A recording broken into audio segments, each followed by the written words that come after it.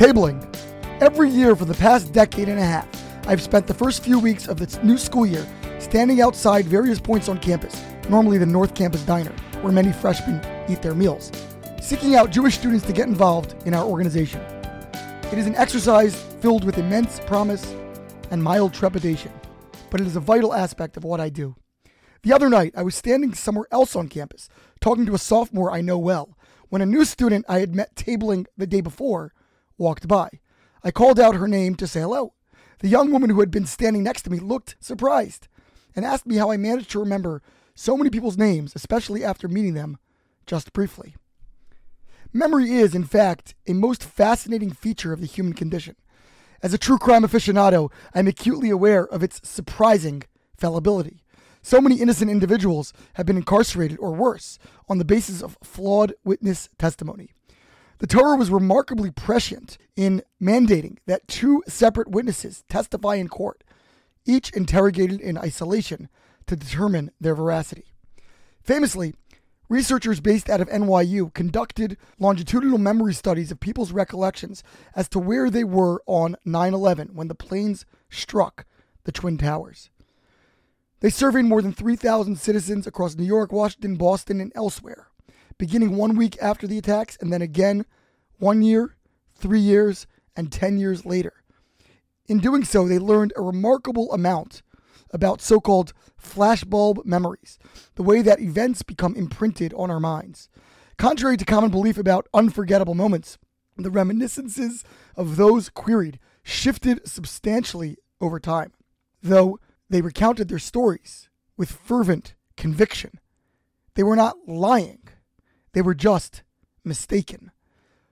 All this is of great relevance as we approach the holiday we refer to as Rosh Hashanah, a name that never appears in the Torah. Instead, the so-called New Year is identified biblically as Yom Teruah, the day of broken sounds, i.e. the shofar, or Yom HaZikaron, the day of remembrance. Memory is one of many areas in which God's capacity is fundamentally distinct from our own. Unlike our highly ineffectual human recall, God's retention is utterly comprehensive and unfailing.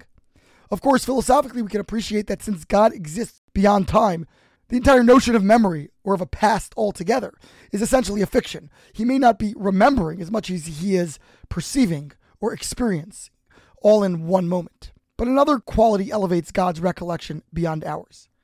Love. Memory is a function of love. The more I care for and about a person or cause, the more I will retain knowledge about it.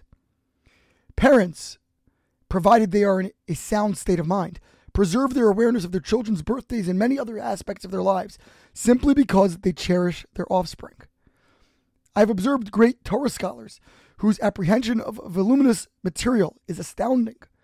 Certainly some of them are endowed with an exceptional facility, but often their passion for the material drives them to study, review, and ultimately remember.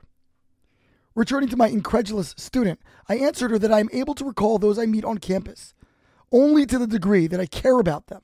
When I am focused intently on welcoming a new participant, I am much more likely to internalize their name and associated information. Yet, of course, I am far, far from perfect. As the studies demonstrate, eventually even important and cherished remembrances can fade or shift with time. Even identities of those about whom I care a great deal can elude me at times, all the more so those I have just encountered or to whom I have paid insufficient heed. But God, whose love for his creations is absolute, remembers each and every detail of our thoughts and behaviors. While in a manner intimidating, this insight is thrilling as well. To be remembered is to be loved. It is to matter. On Rosh Hashanah, God reviews our past deeds and evaluates our station for the year to come. As we stand before him in judgment, we would do well to remember that his total awareness flows emphatically from his total love. Shabbat Shalom and Shana Tova.